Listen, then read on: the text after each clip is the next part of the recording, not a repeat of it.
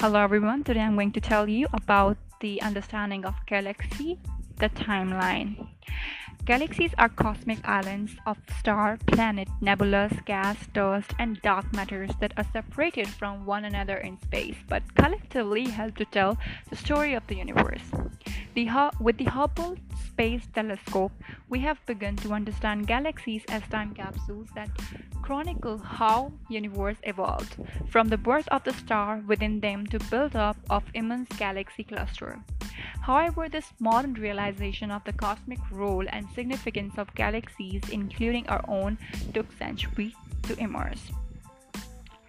1610, Italian scientist Galileo Galilei uses a newly invented instrument, the telescope, to resolve the band of the light running across the night sky, known as the Milky Way, into minute stars that he presumes that must be at a great distance.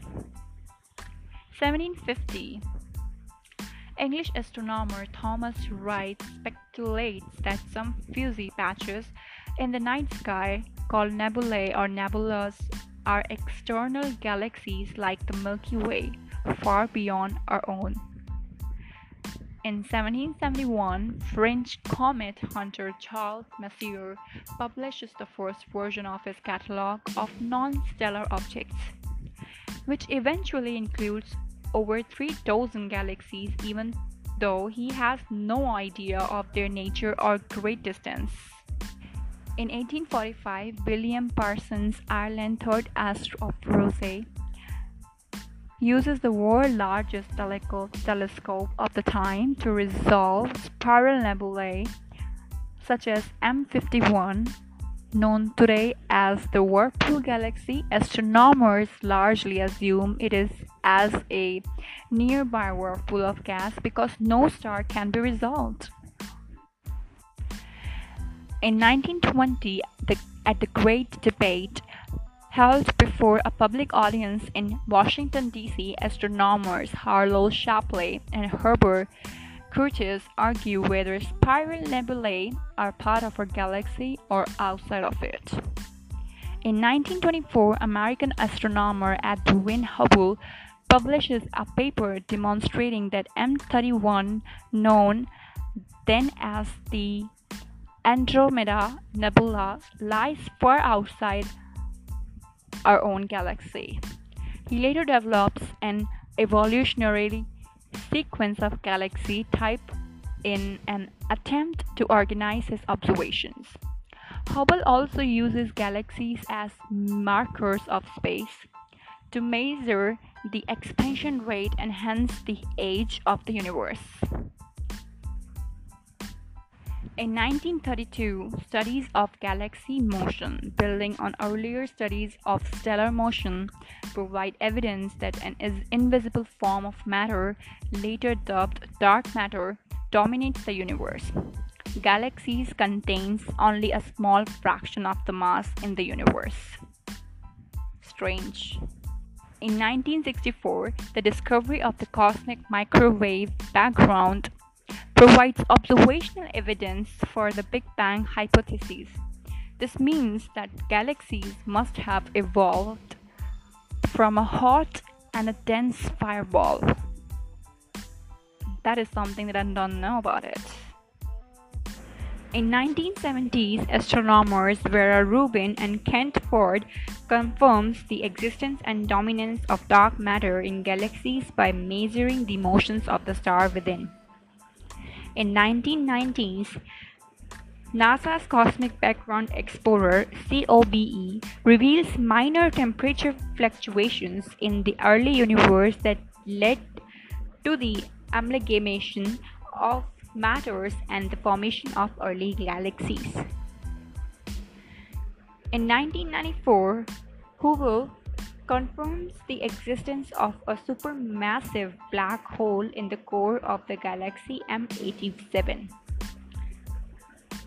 Subsequent Hubble surveys find that such black holes are common to galaxies and that a black hole's mass correlates with the mass of its parent galaxy. In 1995, the Hubble Deep fields finds thousands of galaxies, including many very different or distant ones, in a comparatively blank-looking patch of sky. In 1996, high-resolution imaging from Hubble definitively shows that brilliant objects known as quasars are located at the cores of faint, distant galaxies. Many quasar host galaxies interact with neighbors galaxy, which fuels activity near supermassive black holes at the galactic cores. In 2003, NASA Williamson Microwave Anisotropy Probe WMAP produces an even higher quality map of the cosmic microwave background, showing fine structure in the early universe, which led to the distribution of mass and galaxies observed in the universe today. In 2014, a 10-year compilation of observations allows astronomers to assemble the most comprehensive picture of the evolving universe, spanning ultraviolet to near-infrared wavelength, in a small patch of sky known as the Hubble Ultra Deep Field. So, this is all about the timeline of the galaxy.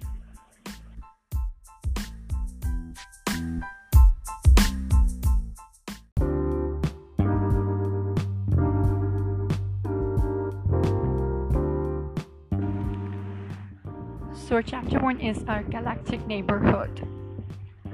A mere century ago, most astronomers believed that everything we could see in the night sky belonged to one galaxy, our own Milky Way. Yet there were doubts. Some suspected that fuzzy patches of light known as nebulas were actually distant islands of stars far beyond our galaxy.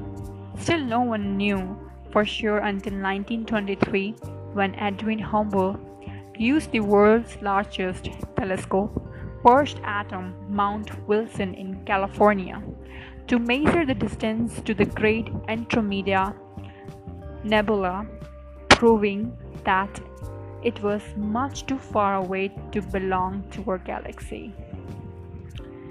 The Andromeda Galaxy, as we know it today, is the Milky Way's biggest galactic neighbor. The Milky Way and the Andromeda are actually the largest member of the local group, a collection of nearby galaxies bound together by gravity.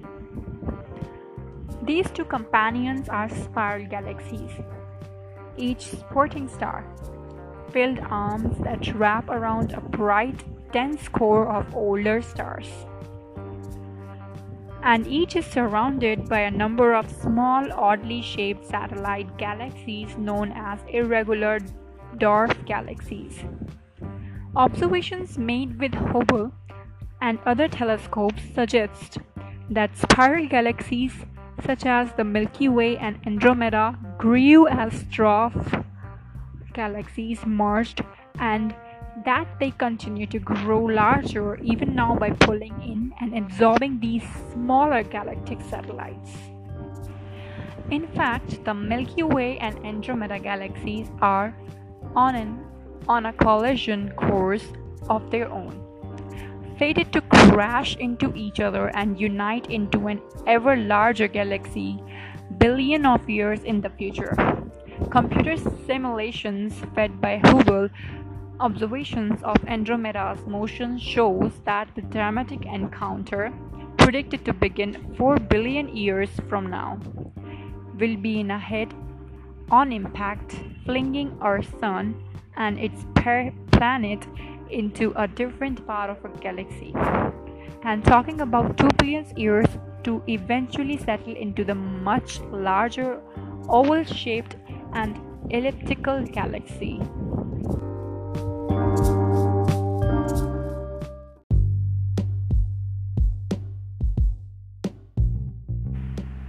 So now, We are going to talk about the seeking the source of falling gas. An invisible but immense cloud of gas is plummeting towards our galaxy at nearly 7 lakh miles per hour. But until recently, astronomers did not know where it was coming from. Named the Smith cloud after astronomy student Gail Smith, who discovered it in the 1960s, the comet-shaped clump of gas is an estimated 11,000 light-years long and 2,500 light-years across. Astronomers suspected it might be a failed, starless galaxy or gas falling into the Milky Way from intergalactic space. However, when they called upon Hubble to study its composition, they found that it was not likely to be either one of those things. By using Hubble to examine the light from distant galaxies that filtered through the Smith cloud, astronomers found out that the cloud has just as much sulfur as the outer part of the Milky Way's disk. This was surprising because that much sulfur can only be supplied by previous generations of stars, which would not have existed in a cloud of pristine hydrogen from outside our galaxy or in the remnant of a failed galaxy lacking stars. The likeliest explanation is that the gas was ejected from the Milky Way itself about 70 million years ago and is now on a written collision course. Astronomers expect that the gas cloud to flow into the Milky Way's disk in about 30 million years. When it does, it will likely ignite a spectacular burst of star formation, perhaps providing enough gas to forge 2 million suns. Hubble observations are helping astronomers understand how our galaxy is recycling materials and continuing to evolve.